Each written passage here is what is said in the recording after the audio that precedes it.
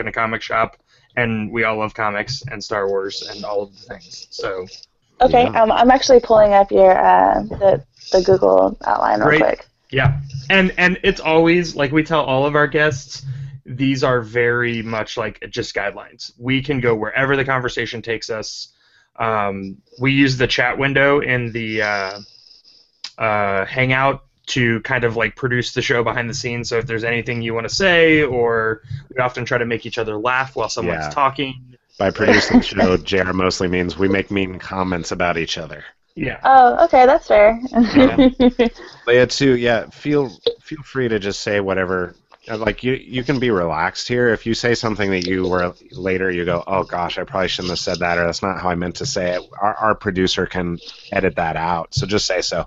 Just say, like, that whole last speech, take it out. I don't want it. Yeah, just scrap the entire episode. It's just bad. Right, we've done that before, but usually on accident, because we've messed up our audio. All right, audio-wise, can you guys hear me okay? Like, I have a couple of other mics, too. Yeah, you sound great.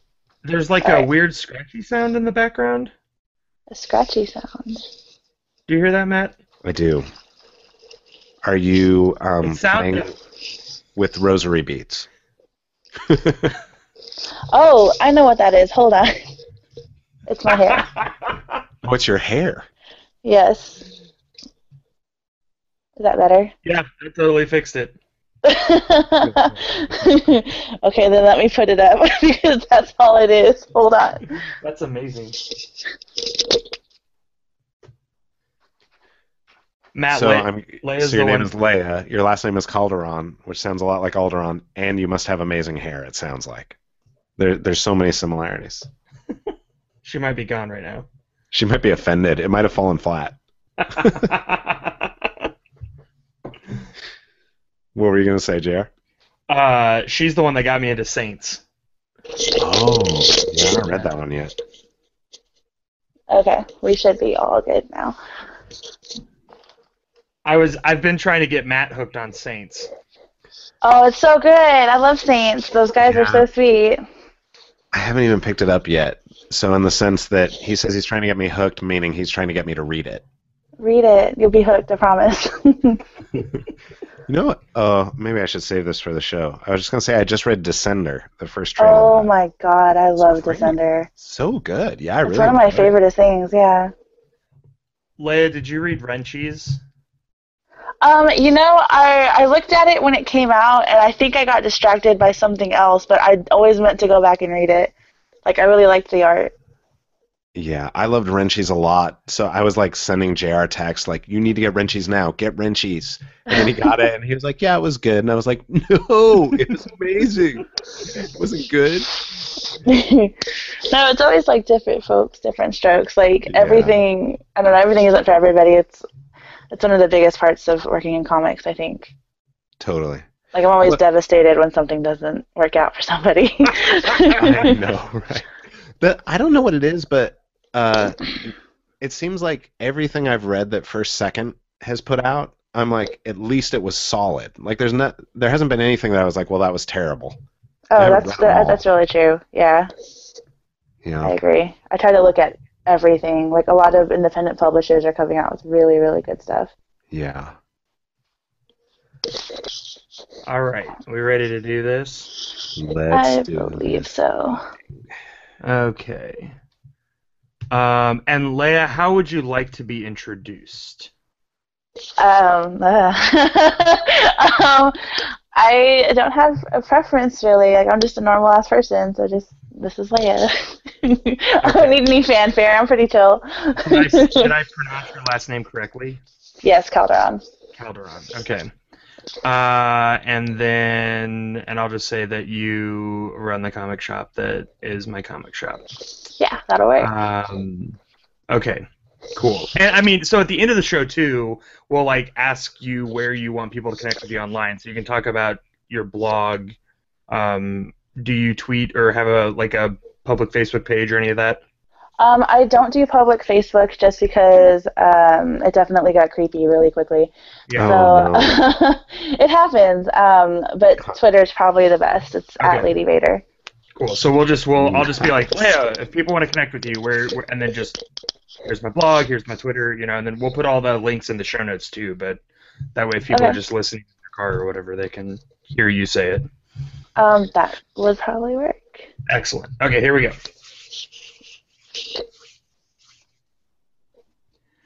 Welcome back to the StoryMen podcast. This is episode 113. I am J.R. Forasteros. And I am Matt Michelatos. Today we are going to be talking about Marvel's new Netflix series, Jessica Jones, and our third co-host, Clay Morgan, has not even started the show yet.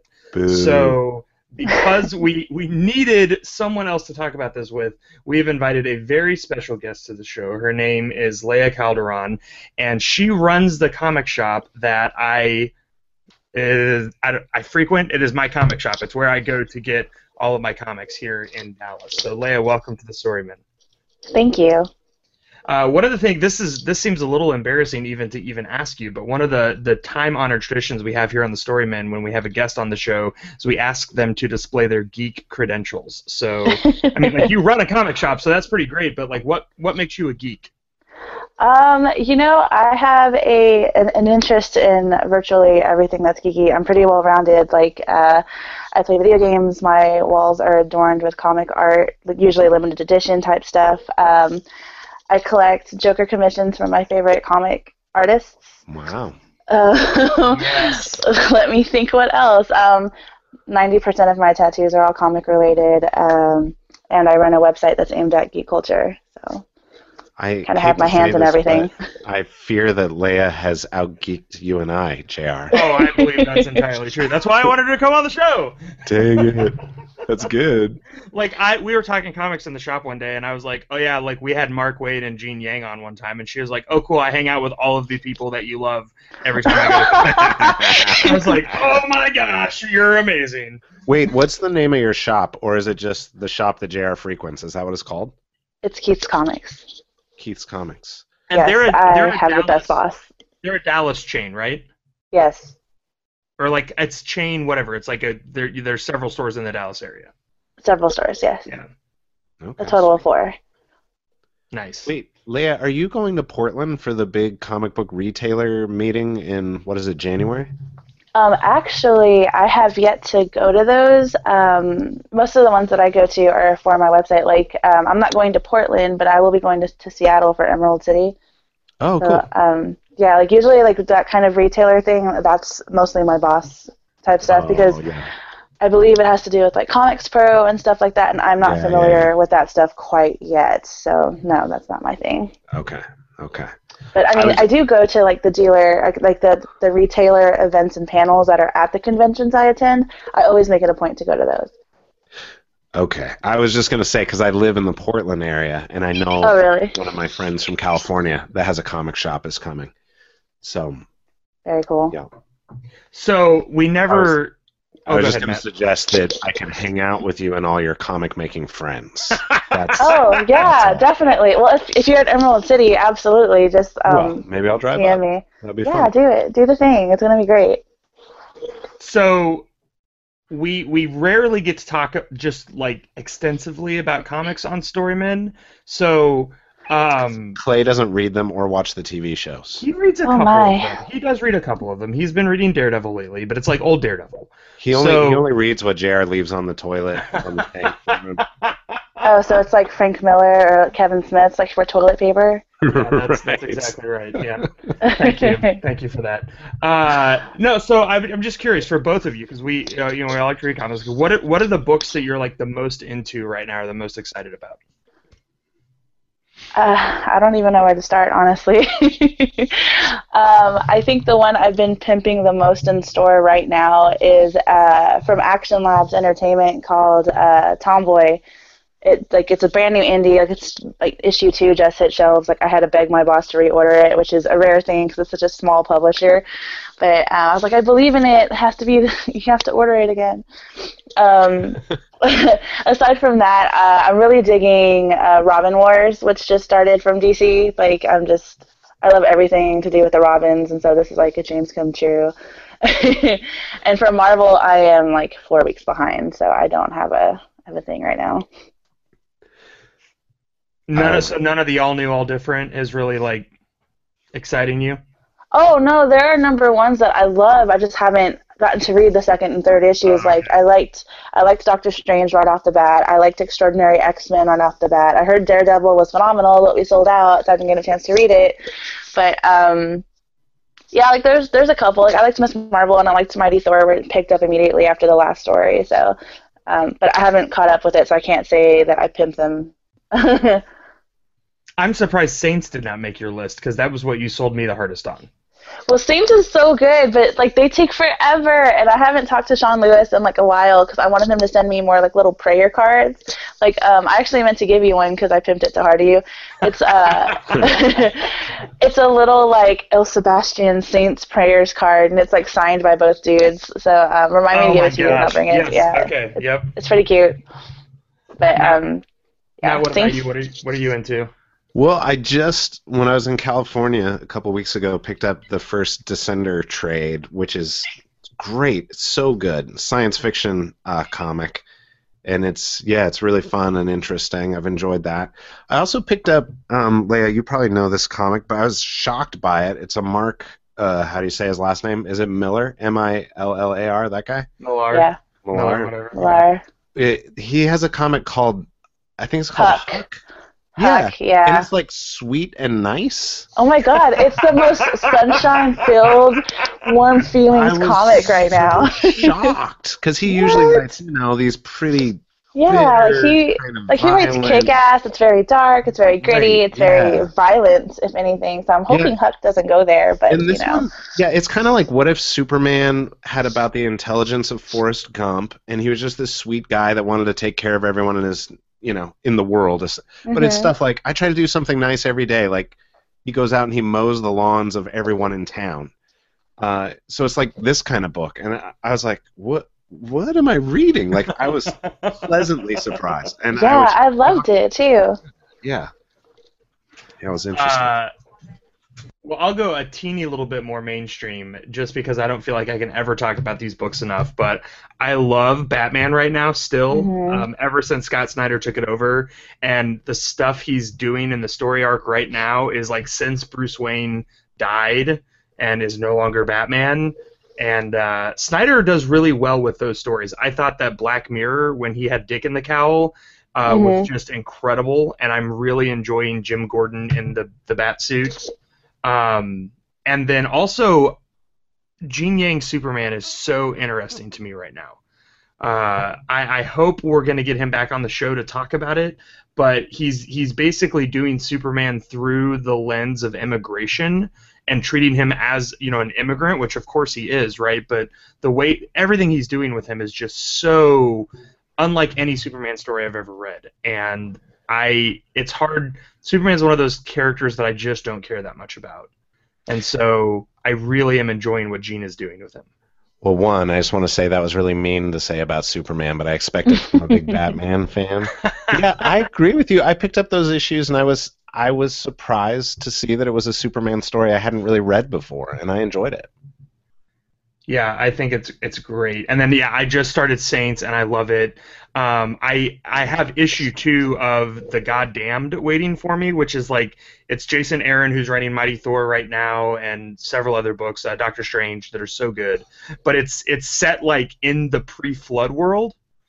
And so it's like it reminds me in some ways of Aronofsky's Noah film, if anyone saw that. Kind of, except a lot darker. And I don't know, I like biblical stories like that, obviously, and so I'm kind of interested to see what Jason Aaron's does with it. But yeah, that's some of the stuff I'm into. So, okay, I also have one other thing I have to ask before we talk about Jessica Jones. By the time this episode airs, Star Wars Episode 7 will be out in the world. But as of right now, it's not, and none of us has seen it. So I'm curious what your guys' level of excitement is, because actually I went back and checked recently. Our very first StoryMen episode ever, we discussed the big announcement that Disney had bought Star Wars and was going to be making new Star Wars films. That was like our first episode topic ever. Did you go back and listen to all the episodes where you said you weren't very excited because the trailer was terrible and probably it would be a horrible movie? Yeah, I actually did, Matt, and so I know that that's not what I said. I said that the first teaser trailer did not tease me into more excitement than I already felt. I felt like it was J.J. Abrams saying, "Look, guys, see, I know what a Star Wars movie is supposed to feel like," and I still stand by that. So, when are you guys planning to see it, and how excited are you now that it's nigh upon us? Do you want to go first? Yeah, I'm planning to wait even longer because I'm actually really excited. But I showed my kids the first 6 movies. Well, I think one of them only made it through 5. What I mean is she missed episode 3. But my middle daughter wants to go for her birthday now, which is December 27th. So I think I'm going to wait till her birthday to go see it. Which, I love my kids. There you go. Obviously. But I know, right? I am going to take off my shirt and go as Chewbacca, which she may not enjoy. Oh, that's fantastic. Leia, what about you? Well, as you know, I am named after, said princess of the galaxy. So I can't even describe my levels of hype. Like right now, I'm just really trying to decide which of my billion Star Wars shirts I want to wear. But I have tickets to see it tomorrow at 10 with my shop, and then I'm going to see it immediately after at 2 a.m., and then I'm going to see it again on Sunday so I can get the limited edition poster, as well as the subsequent following 3 Sundays so I can get the different posters. So, my hype level's pretty high. Wow. That's fantastic. So was that 6 times you've planned to see it in the next month? Yes, that's the 6 tickets that I currently have purchased. That's not to include any additional, hey, we're going to go after work and see Star Wars. Are you in? Yeah! That's not counting any of those at all. So 6 That's so awesome. far. So I have tickets for tomorrow night, and then we have like an office Christmas party on Friday night, and the Christmas party is they rented out the theater. Nice. To watch Star Wars. You should invite Leia. She might be able to go if she doesn't already have a ticket at that time. Hey. Keep me in mind. and my father-in-law doesn't get to go see, no one else in the family in St. Louis loves movies like he does, so he doesn't get to go very often. He's a huge Star Wars fan, and he and my mother-in-law are actually going to be getting into town just in time to go to the party with us. So nice. he doesn't know it yet, and unless he listens to StoryMen on the way down, but we're surprising him with taking him to that film. So yeah, that should be a lot of fun. We're both really excited about it. I'm trying to keep my expectations moderate because I don't want to be let down, Oh, I totally get that. Absolutely. I want to be pleasantly not surprised, because if it's great, I won't be surprised. But I want to be pleased, I guess. I don't want to come out of the theater going, oh, that was okay, I guess. I remember when I left the theater after episode 1, and I was like, gosh, I think I'm supposed to be more excited right now, but I'm just sad, and I don't want to feel that way again. I think it hurt a lot. So I feel like if you go see it 6 times, you'll probably start to feel that it's good, whether it is or not. I wish I could say that, but I've seen the first 3, not the first 3, episode 1, 2, and 3 quite a bit, and they only get so good. They peak, and then they start going down. You know what I mean? Yeah. But I think, I don't know, Star Wars is going to be an interesting experience for me. I already know I'm going to burst out sobbing the second the opening music plays and we get a new scroll. I'm going to be the girl that's loudly sobbing in a silent theater. But at the same time, I'm also going into these movies with a little bit of bitterness, because I was one of those people that read all of the EU books. Oh, so I had 20 years of expanded universe magic erased on me. So I'm curious as to what they're going to keep and what they're going to build on going forward. But I'm going to have a little bit of a new hope, and Okay, well, we really today wanted to talk about Jessica Jones, and so I want to move us into that. And I guess we should probably start with Shield and Daredevil, like Marvel on TV. I watched like the first half of the first season of Shield, and it was fine, but it wasn't like compelling enough to keep me watching. What about you guys? Like, is that a show that either of you are super into? Shield? Yeah. No, I think I might have given it 2 episodes. I don't recall, but it was, yeah, it didn't do anything for me. And I loved what's his face from the movies. I thought he was great. But yeah, the show was super flat and uninteresting to me, so I gave up pretty early. Yeah, same here. I believe I watched exactly up to the episode right before they tied it into Thor, which I'm told is where it picked up and became amazing. But again, I haven't watched it, so I don't know. I've been meaning to pick it up again and just binge it, so I'm waiting for this season to completely end because I love the Inhumans, and if there's Inhuman stuff in it, I have to have it and read it and love it and everything. So I will probably binge watch it as soon as the season's over. And I've heard that introducing the Inhumans into the Marvel Cinematic Universe is how they're getting around not owning the rights to X-Men. Right. That's true? That's what they're doing, basically? I mean, there's been no official confirmation, but with a lot of things, in the comics especially, like real quick, I'm not going to try to derail you, but basically when the Terrigen Mist went off, it also sterilized all of the mutants, so they're going to slowly die off. And I don't know if that's to, like, cripple what Fox can do with them or what the dealio is, but, I mean, obviously you guys have probably noticed there's no toys. Right. There's really nothing aside from the, 2 or 3 titles they have going on.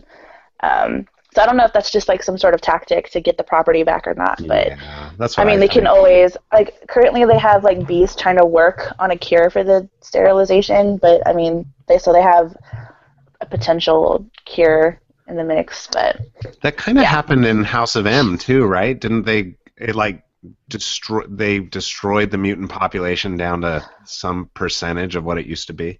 I think it was right after, I believe, because House of M was like an alternate universe where like the mutants won and Magneto was king and emperor and all that jazz. Right. But yeah, it brought it down to like only 198 humans. Oh my God, mutants, I believe. Yeah, but then that was reversed when after Avengers versus X-Men, right? The Phoenix Force was dispersed. It restored some people. I don't know. Yeah. I don't remember exactly why it only restored some people, but yeah. Because comic book. Because money, I'm pretty sure.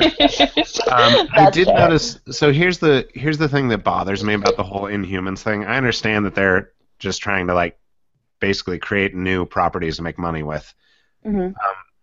But I kind of thought the point of the Inhumans originally was they couldn't live among us because their powers, either like Black Bolt, he can't even speak without destroying worlds, or they had a really obvious thing that made them stand out in a way that they couldn't just blend in. But it seems like all the new Inhumans they're showing, it's like they're basically just mutants. It's like, oh, we have a pretty person who has really cool powers that are going to help them in life. And they're going to feel sad because people think they're an outsider. But really, everyone reading this comic wishes they were one of them. Yeah, that's true. I mean, it is. They're like, not really inhuman. Like, they're not like, don't let the light shine new upon human. me. That's what they're called. They're new human. Because they weren't born with these powers. They were triggered by the Terrigen Mist instead of, puberty, awakening the X gene. But, I don't know. They're making it take Terrigen Mist over puberty. No way. A lot of them lost their family. Like, it's really tragic, the whole thing that happened. It's so sad, but I'm a big old baby, so. Yeah, if you're sad about losing your family, that makes you a baby. Yeah. I know. Way to show so much emotion on this show all the time. Okay. You're going to try in Star Wars. You don't want to lose your family, man. I know. How dare I? How do I even live? So, I felt like Daredevil was, and I'm not breaking any new commentary ground in this statement, but like dramatically different tone, not just from S.H.I.E.L.D., but from the Marvel Cinematic Universe. I was really impressed with the first few episodes, how much darker and more even more like reflective and thematic it was. You know, the movies are pretty light fare as far as themes go, and I felt like Daredevil was doing something really different. And I burned through it in, you know, I think I finished the whole thing in like a week and a half. How did you guys approach that show? For me, Daredevil belongs in this very special circle of superheroes that nobody cares about, like the Fantastic Four and Squadron Supreme. I mean, people disagree with me all the time, but that's just personal. So when they did this Daredevil show, I was curious.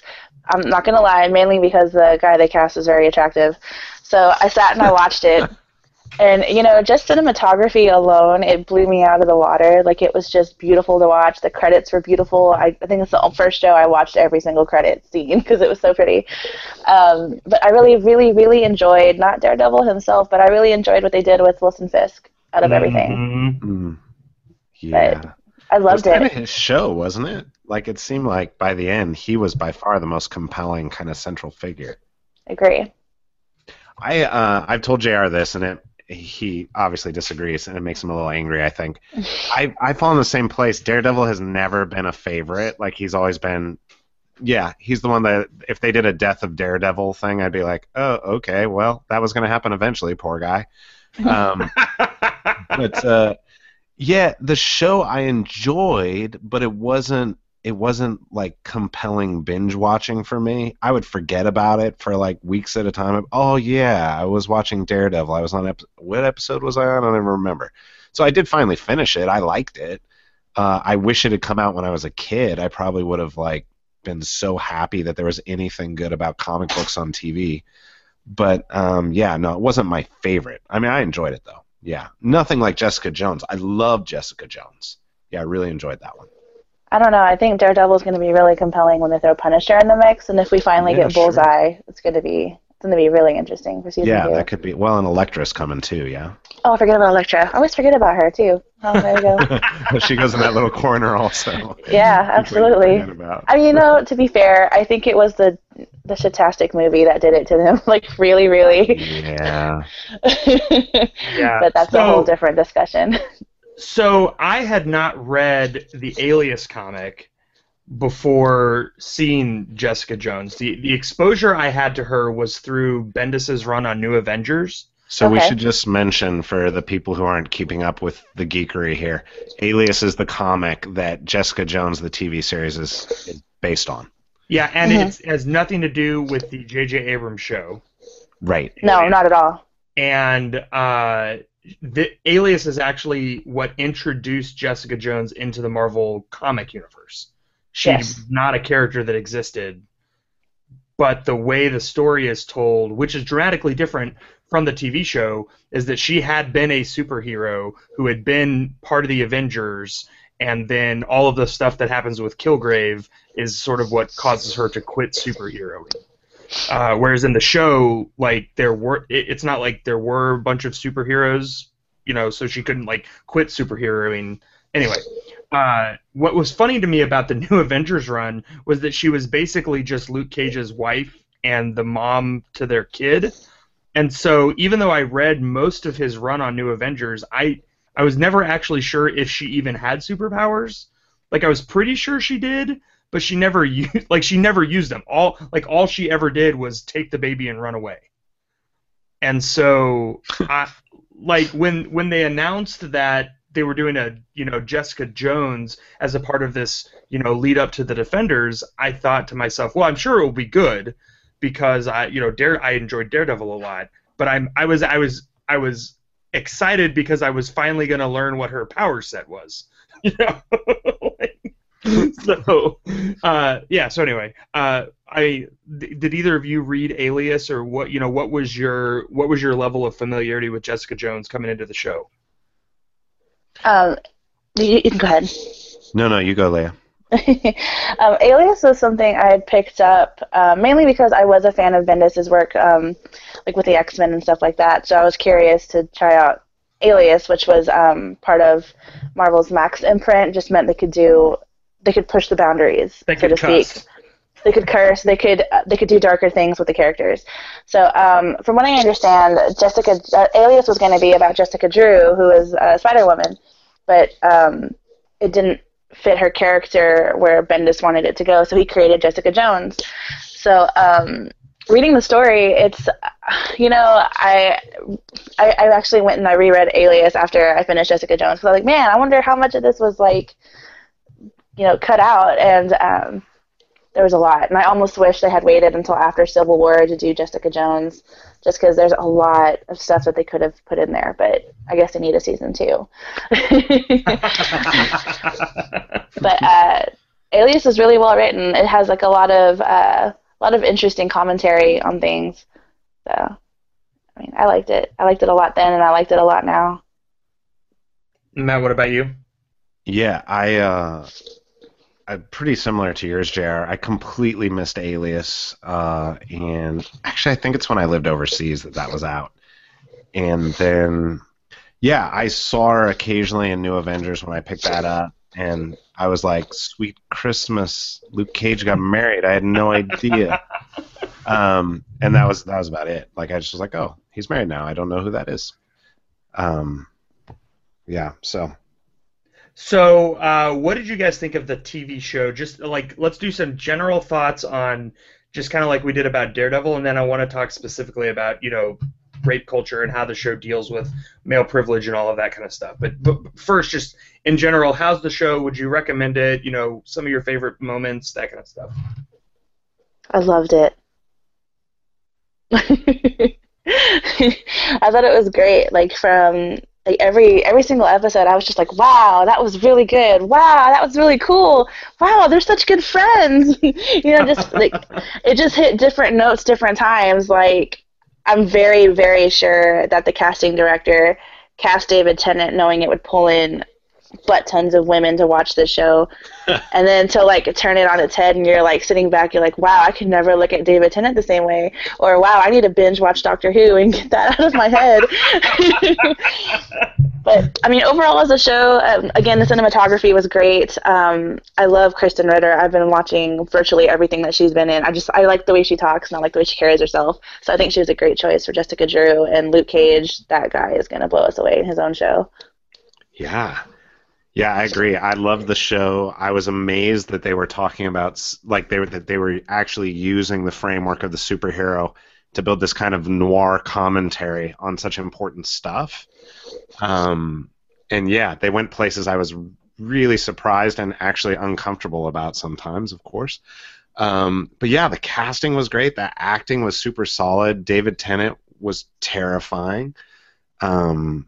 Yeah, and the writing was great. So for me, this was definitely a binge watch one. Like, I would finish an episode and go, can I squeeze another one in till I got to the end? And I have a couple nitpicky things, but overall, I think it's one of the better superhero things we've seen in a long time. Yeah, the one of the reasons I love superhero stuff so much is because I think more than most other media that our culture uses today, superhero stuff is how we tell stories about ourselves. It's myth making, and so when we're reading the really good superhero stuff, the things that make us splash, and the moments that are going to be landmark things in our culture, it's because it's saying something important about us, and so I remember being transfixed by the end of the second episode of Daredevil because of that one take fight in the hallway, which is why most people were, right? And so I was wondering in Jessica Jones, okay, what's going to be in the first couple of episodes? What's going to be that thing that like just grabs me and just makes me go, oh wow, that's amazing. And I realized after about 3 episodes, it was thematically all of the stuff that the show was dealing with. I was like, I can't believe, I see so much with Gamergate, with all the other, rape culture conversation that's going on, to go into such a male-dominated medium like comic book stuff and be able to talk about these things, have a show that passes the Bechdel test like 1,000,000 times every episode, all this kind of stuff, and it's like the best superhero stuff that you can consume right now on movies or television.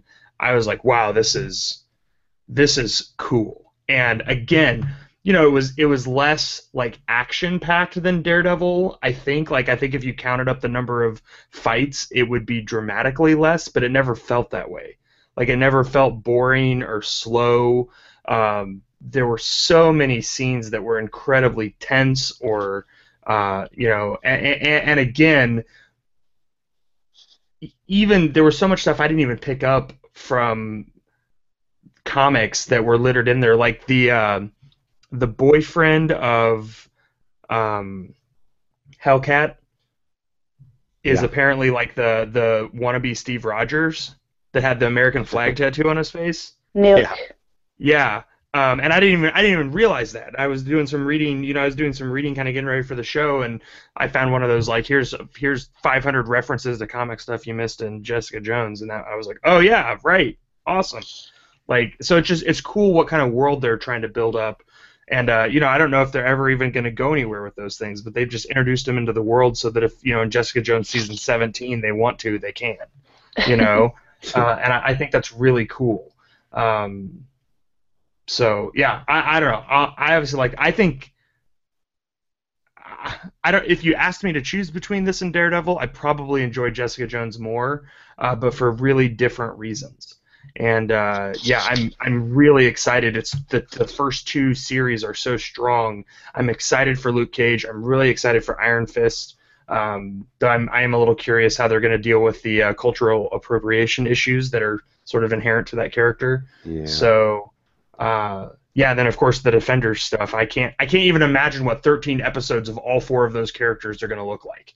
Like that. Amazing. Yeah, I mean, right? So I don't know. I'm really excited about this particular like Hell's Kitchen universe that Marvel and Netflix are building. I'm really excited about it, and I hope that they let Jessica Jones season 2 get underway. There's been a bunch of discussion that because they're trying to figure out what Defenders is going to look like, that might get delayed. They've gone ahead with Daredevil season 2, and I really hope that they let the director move forward with season 2. It would be awesome. So. Well, Jessica might not even necessarily be in the Defenders, right? Like, is that a foregone conclusion that she's in the Defenders? Everything I've heard, yes. Okay. Yeah, same here. But I'm not too sure where she would fit. I guess it just depends, because I think, if I understand correctly, Luke Cage is going to be half before Jessica Jones and half after Jessica, or during and after. Interesting. And that's how they're going to fit in more of his wife and stuff like that. I wondered if that would be the case. Yeah, and I think that's probably the best way to go. Just that way it slowly ties it together a little bit more. Like Iron Fist, I'm really, really hoping. I would love to see an Asian Danny Rand. Yeah. Yeah. Like, I feel like that would solve a lot of the issues. But I don't know. I kind of also hope that he's kind of young, like not necessarily a Batman-Robin dynamic with Luke Cage, but something similar. Maybe like a Bruce and Dick now. Yeah, exactly. Something like that. That was actually something I always loved about Heroes for Hire when it was Luke and Iron Fist together. Like, I did feel like there was, I mean, even as a kid I loved it. I felt like there were these moments where Danny Rand was learning about a different world, Like, yeah. And I think if they don't end up, I would love to see an Asian American playing Danny, but if they don't, I hope they'll go the way they did with Jessica Jones and just like head on deal with some of the racial inequality, appropriation, colonialism, and all that stuff. And I think Luke Cage's relationship to Danny could be part of that. Potentially. Be interesting. Yeah, I mean, and they have the opportunity to introduce, Misty Knight, and we already got name dropped, White Tiger, Angela Del Toro in the first or second episode. So there's, and like Shang-Chi, oh my God, we could go all kinds of places. We could have a really diverse little cast for like a Defenders type show. Which would be so incredible. Like, it so would be. Yes. Oh man, but that's all in the future, and we can have hopes and dreams and all that jazz. So they're doing a good job, though. It feels really similar to how when they started building the movie part of the universe, when it started really taking off, and they were doing a good job, that they were being so careful to put the pieces in. And I feel that's maybe not as much true. Like, I didn't feel that was true with Avengers 2. But it feels like they're doing that with these shows, which is kind of cool. It's fun. Definitely. One of my so when I had a Jessica Jones show and we meet Luke Cage in like episode 3 or whenever it is that they actually get together, I was really nervous because I wanted a Jessica Jones show to succeed on Jessica Jones's merits. You know, and I was worried that we would get like a team up at the end. Mm. You know, and that it would be like Jessica and Luke take out Kilgrave, and maybe even Daredevil. Like, and I was just worried. I was worried about that because it's like, Daredevil won on his own, right? And then how it would just be sad to me if it was Jessica and anyone else, you know. Even though I'm sure it would have been well choreographed and everything, right? I was very nervous, and I thought the way that they dispatched Luke and made it something that Jessica had to do on her own was really great. I really enjoyed just that really strong, this is Jessica's show at the end of the day, and Luke is a character in it, but it's, you know, the conflict ultimately is up to her to resolve. Yeah, I think that was one of my favorite things about it, is because it was really subtle. Like you mentioned earlier, it was like we weren't clued into exactly what all of her powers were. Like, they just slowly peppered it in throughout episodes, what all she could do, what she was testing the limits on, etc. So I was also kind of worried that Daredevil was going to come in and they were going to team up and save the day, and I was not about that. But they pretty firmly established Jessica as a strong character before Kilgrave and after Kilgrave. So I don't know. I felt it was a really good ending. Yeah.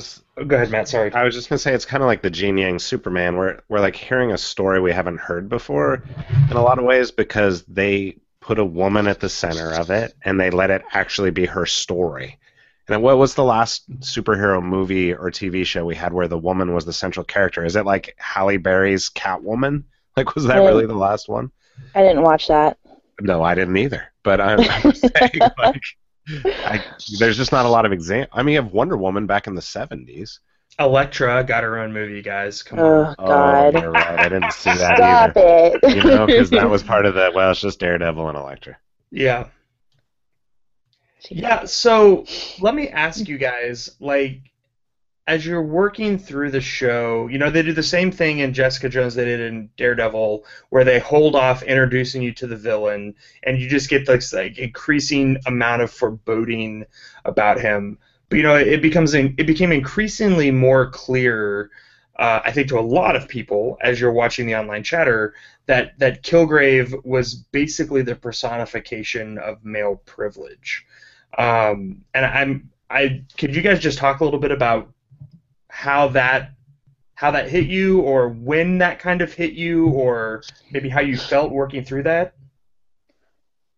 For me, a lot of it came from I started watching it a little bit later than everybody else on my feed. I had some family things, but one of the things I noticed was a lot of friends that had encountered that had a little bit more of a more aggressive form of male privilege. They had trouble continuing the show based on what they were seeing, which kind of let me know that it was hitting notes, whether it was really realistic or it was just Are you saying too like much. Female friends who had encountered that female who were, friends. like, triggering them? Oh. Yes, exactly. Wow. And there wasn't really any trigger warnings. Like, I mean, we all know going into these shows that they're going to be a little bit darker, a little bit rougher. But a lot of women on my feed had a lot of second thoughts about continuing the show just because of how much it triggered certain events in their lives. And I was like, oh, wow. I don't have anything in that in my particular life. So I watched, and I was like, a lot of it resonated.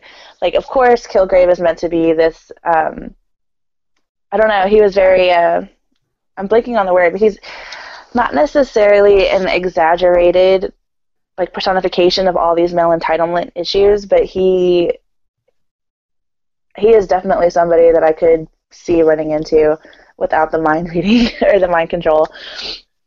I don't even know if I would call it mind control. It's more like a compulsion. But, yeah, like from the get-go, like a lot of the things that people were saying, especially when they started pulling in the survivors group, a lot of stuff that they were saying like resonated with me, especially with like a lot of the commentary that's going on around the internet and stuff like that, as far as, you know, what's complimenting a woman, what's not complimenting a woman and stuff like that. It definitely rang true, and I think Kilgrave, his obliviousness to how he was and how he affected people was just like really powerful. Yeah, I didn't necessarily when he said to Jessica that he can never be sure about people, I was like, I think you're lying. Like, I think you know, like, I think you do know what you're doing on some level. And I agree. He clearly knew, but I think it echoed, just like Leia was saying, it echoed things I've heard from people in real life, like, oh, I didn't, you know, they're like, well, I didn't realize that that's not what you wanted, and you know, if I had known, of course, I wouldn't have done that, or oh, you're complaining now, and you weren't complaining then, like these kinds of like really horrible things, where you're like, well, did you not know, or is that something you're saying to protect yourself? Like, are you lying to yourself? Are you lying to me? And that's what I got with this guy. Is like he'll say whatever he needs to say for him to be the hero of the story, and that's the thing over and over. And that's what the people who've hated the show that are like, this is really unfair the way it's representing white men, you know, something like that. That I think that's where they're coming from, right? Like, why is he not the central hero? Like he had a hard life. He didn't do anything wrong, you know, that kind of stuff. I mean, he did plenty wrong. It's pretty horrific. But yeah, I think there are people who stopped watching who were upset that Kilgrave was being cast as a villain. Totally. Yeah. I came across a couple of those people, like, you know, people always want to talk about shows and stuff in the shop, and some people are like, yeah, I couldn't watch it because I don't understand why Kilgrave was a bad guy, and I was like, are you serious? Right. Yeah. He's so terrifying. So let me ask. That's what makes you terrified of those people, right? Like, I mean, yeah, I kind of took a step back, and I was like, maybe you should do some self-reflection. When did you empathize with Kilgrave? Ever? Yes, actually.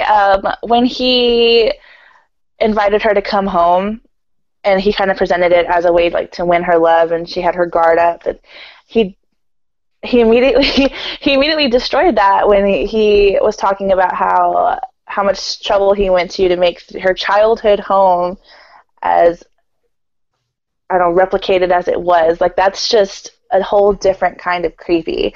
Like, dude, if you want to make her fall in love with you, replicating her childhood home to the exact detail, it's probably not the way to go. Right. I wondered why buy the house with cash, like, instead of making them, right? He wanted it legally. Right. I think that's where we saw that maybe he didn't understand everything. Like, that's what I thought. Like, he actually doesn't completely understand how a human relationship works, because he's always just commanded for what he wanted. Yeah, I think where he lost me, because I was the same way. That was a moment where I felt some empathy for him, and where he lost me was at the dinner table, where he was like, if Jessica tries to leave, poke your eyes out or whatever. You know, I was like, okay, so all right.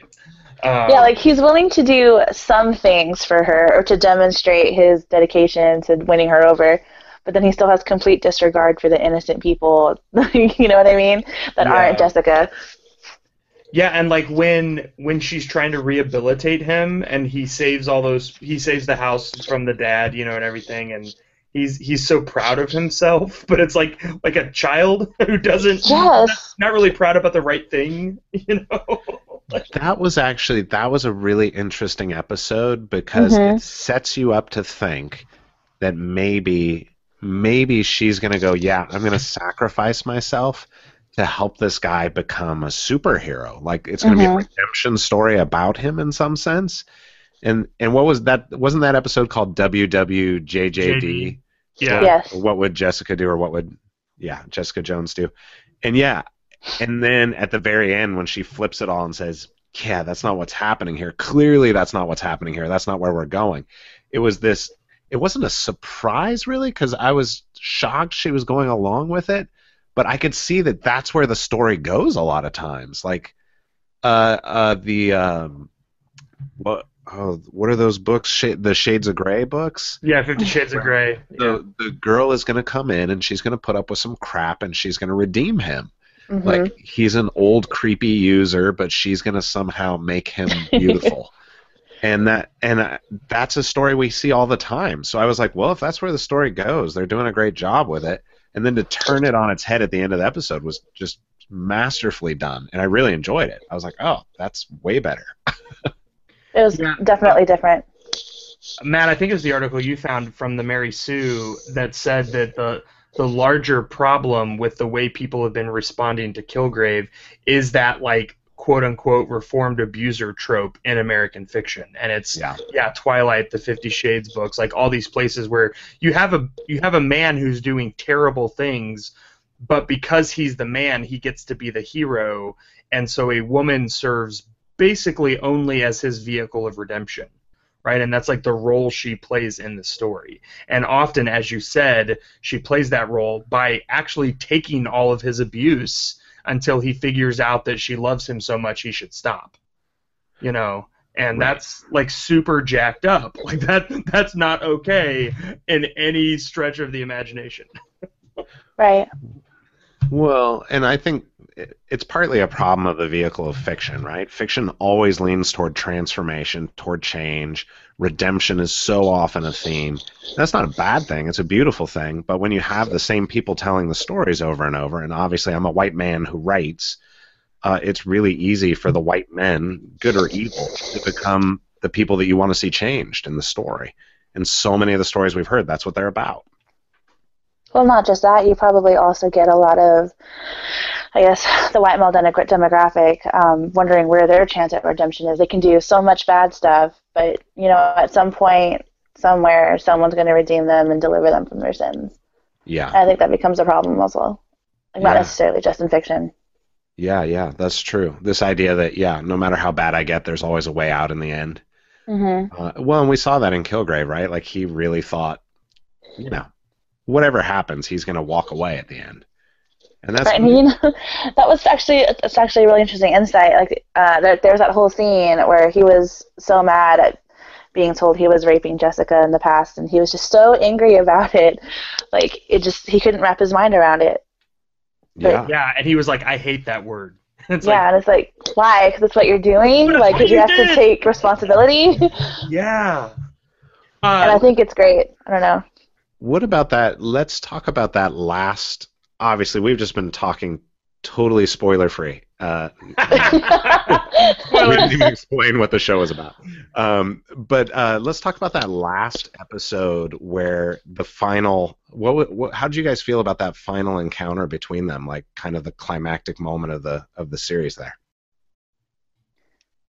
I'm gonna.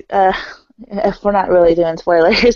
All spoilers. All spoilers. We'll put a little. I think her breaking his neck and just ending it is refreshing. But I'm also not 100% convinced it couldn't have been done a different way. Like, I don't have any suggestions. I'm not a screenwriter. I liked and I like how it ended. It left a note of finality to it. Like, you know, we don't ever see that with Batman and the Joker. He doesn't ever kill anybody. Right.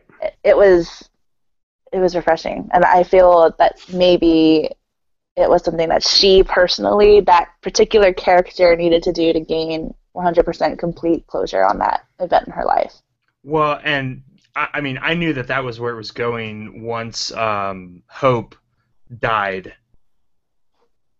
I mean, literally, right? I mean, you call a character Hope, and then Hope dies. So, and her dying words are "avenge me," basically, right? So you're like, well, there's nowhere else this is going.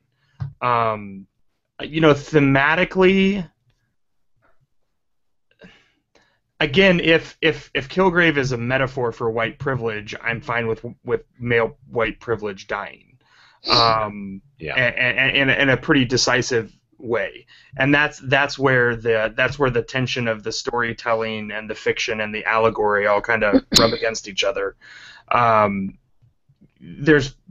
why don't you tell us some of the other ways you could have envisioned it ending? Well, I think that was the place for me that was I'm fine with the ending, but I didn't feel super satisfied either. Like I didn't want in some ways I feel like he got off easy, like just dying. Uh and I understand that's where I felt like it was leaning toward the thematic more than the character because I wanted Jessica to destroy him, to remove all influence from his life and show him that he didn't matter in a way that would leave him in the world still. Because I think that's where a lot of women have to, they don't get to go break the necks of the people who've done things to them. Uh, and I realize in some sense it moves, I guess, toward, this fantasy world that we all love about comics of justice coming in this really dramatic way in these situations. But yeah, I think the whole last episode I was like, oh, suddenly we're wearing earphones to try and drown out his voice, and no one thought of that before. Like that would have been the first thing I thought when someone was like, this guy can control you with his voice. I'd be like, I'm pouring hot wax in my ears, like putting cotton over it. I'm befriending deaf person, hoping he doesn't know sign language. Yeah. Right. Yeah, exactly. But then... Yeah, so there were a couple things there that I was like, gosh, I almost wish they just hadn't even thought of it. Like, I think that would have been better. But then I'm like, well, couldn't they have just cut the guy's tongue out? Like, it would have been gory and horrible, but it would have also completely disempowered him and left him in a place that he has to live with himself for the rest of his life, without his power. But, I don't know. Yeah, so I wasn't completely satisfied. I wasn't mad or anything. I still loved it. I still thought it was great. I wasn't like, oh, that was definitely the wrong thing to do. But I didn't feel completely satisfied either. It would have been interesting to see him like in a cell, condemned to like watch videos of the support group like over and over and over. So he has to just like sit powerless and hear the stories of his victims. Or honestly, like that, right? If she could have found a way to like depower him, I realize that leaves him in play for the future, but it is sort of a neutering thing. And I don't think that would have been a bad ending at all. To neuter him, that would have been awesome. I don't know. I feel like it would just kind of not necessarily keep the whole reformed abuser thing alive, but just that that's a good point. There's some way to keep him from hurting people without killing him, like he doesn't deserve to die. So right, well, he definitely deserved to die, and I think he did so many horrible things that not killing him might have been dissatisfying too. Honestly, so spoilers for Dexter. The whole show of Dexter was here's a serial killer who's killing multiple people every season. So I mean, hundreds of people probably by the end of the series, and the series ends with. And so at the beginning of the series, he says, "I'm a monster who pretends to be human." And basically, the long arc of the whole series is that by the end of the series, he has learned to become human. Like he actually genuinely cares for other people in a way that would lead him to give his life for these other people, his sister, his son, this woman that he loves. And in the end, all of those people are taken away from him in various ways, and he ends up like isolated and alone. And I thought it was a beautiful ending because death would have been the easy way out for him. Like it was a worse punishment for him to have finally got what he always wanted, but it like cost him everything. And so I think in a similar way with Kilgrave, like I kind of agree with what you said, Matt. Like death was the easy punishment for him. And it would have been interesting not to see him redeemed, but to see him like live in a way that he's not powerful and just have to learn what it's like to be at the mercy of other people. Like that to me seems like a much worse punishment for someone like him. Yeah, I think obviously it's complex. You build this whole thing and say, probably anywhere you go, someone's going to love and hate the ending because you're trying to solve a problem that we haven't solved over the course of thousands of years in human interaction. Yeah. Yeah. I don't know, man. Yeah, I mean, again, he's dead. That's great. That's fine. It is a little sad that Kingpin's still in play, right? Like we're gonna see him again. Oh, absolutely. We're not gonna see Kilgrave again. Like, well, I mean, to be fair, Kingpin's getting a second season, isn't he? Yes, from what I understand. But Kingpin also has like this giant legacy, whereas Kilgrave in the comics was literally purple skinned and had purple children, and it was just a weird Fair time enough. in comics. Fair enough. So I mean, I assumed he would only be a season long thing, but honestly, I did expect him to be like in an insane asylum without his powers or something. I was not expecting him to be murdered. Yeah, I mean, and I really liked, we weren't sure if, at least I wasn't sure that she was immune still. Yeah. Well, that was that was part of the last scene. Yeah. Can we talk about that real quick? Because Please. everybody seems like really confused as to how that happened and how she just kind of like built up this tolerance to him and stuff. And yeah, like a lot of people I talked to, and I was like, I'm not sure how that came about either. And then as I rewatched it, I was kind of wondering, like, there's a scene where he tells her you can choose. So I'm wondering if that's the compulsion, that she can choose to listen to him or not to listen to him. I took it as when she killed Luke Cage's wife, like that snapped something in her brain. That's how I took it too, that he pushed her to do something so far outside. Not like everything else wasn't, but that was like the final straw that like broke her, so that she was like, yeah, that's it, I'm not doing what you say anymore. Because I like that better. Well, because he's screaming stop, and she won't. Like, she's walking away, and then he gets hit by the bus. What an idiot. And then I loved that she doesn't realize she's immune until he escapes from the cage, and she's got a hold of him, and he says, let go, and she doesn't. And they both look at each other, and they're both like, oh crap, but for totally different reasons, Like, that was like, oh man, it was so good.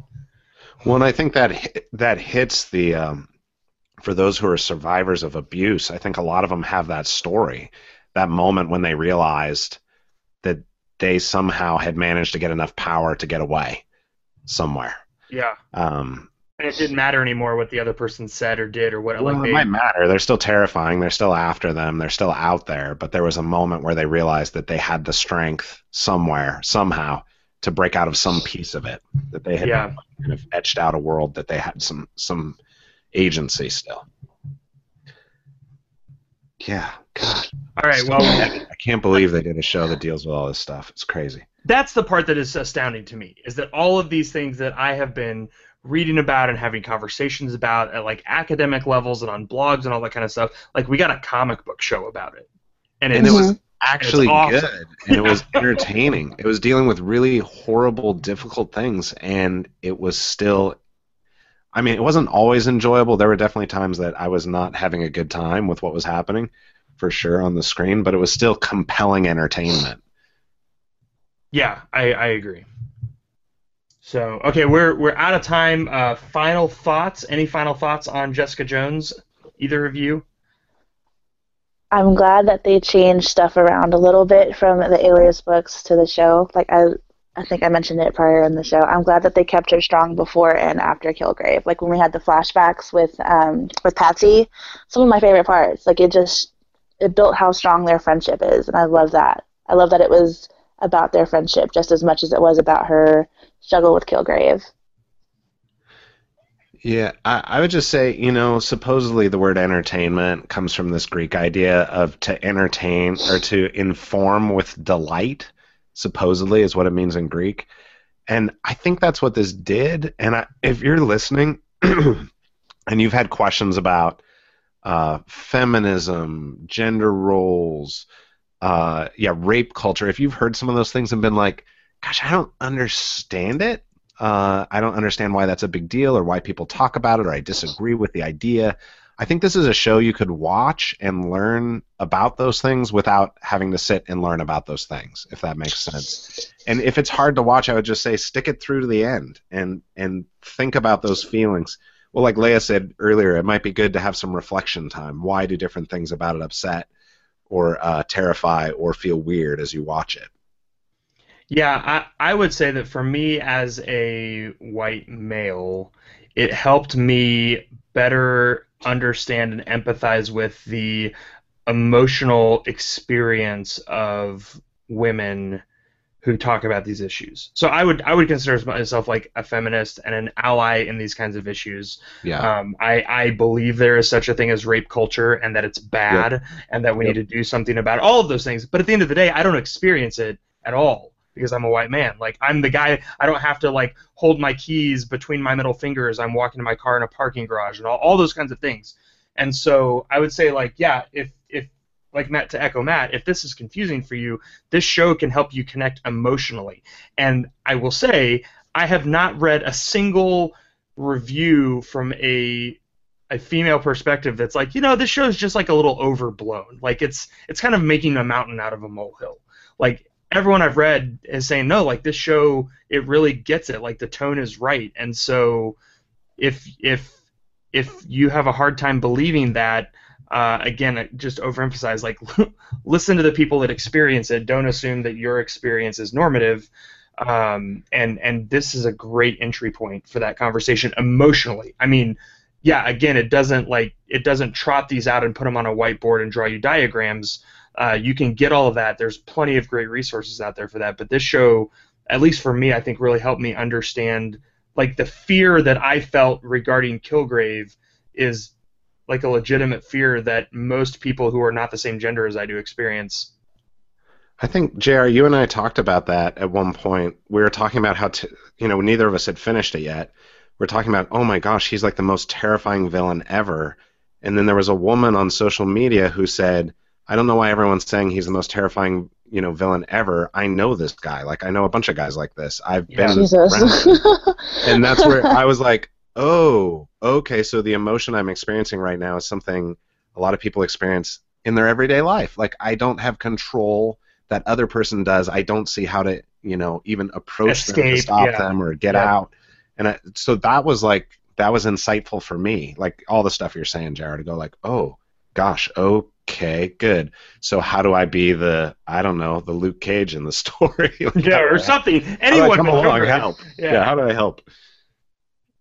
Yeah, so there we go. Okay, so I am certain by now, even if you don't live in the Dallas area, you want to connect with our guest, Leia Calderon. Leia, where is the best place to connect with you online? Through Twitter. I'm pretty active most of the time. I'm on hiatus until probably Friday afternoon. Like, I have to watch Star Wars at least twice before I let myself get on the internet again. You're not going to live tweet it? No, not at all. Oh my God, my eyes are meant for the screen alone. But but if you have Twitter, you can follow me. It's at LadyVader99. It's generally either late night tweets about what I'm eating, what I'm watching, the comics as I read them, and usually some thoughts on feminism as well. Nice. But yeah, at LadyVader99. There's no spaces, no underscores. Or you can catch my writing on my blog, which is sub-culture.com. I don't post very often because I'm usually doing back-end stuff. But when I do, it usually has to do with comics and or feminism. Awesome. We'll put links to all those in the show notes at storymen.us, or you can find them at facebook.com/thestorymen. Again, thank you so much to our guest, Leia Calderon. Let us know what you thought of Jessica Jones, or what comics you're reading right now, if you have some good recommendations for us. This has been Storyman episode 113. It's our last episode before Christmas. So from all of us here and Clay, who will be back next time, Merry Christmas. We have some more great guests lined up in the new year that you'll be excited for. Thank you so much for listening, and until next time, peace be with you. It's like basically the worst possible episode to put up before Christmas. Yeah.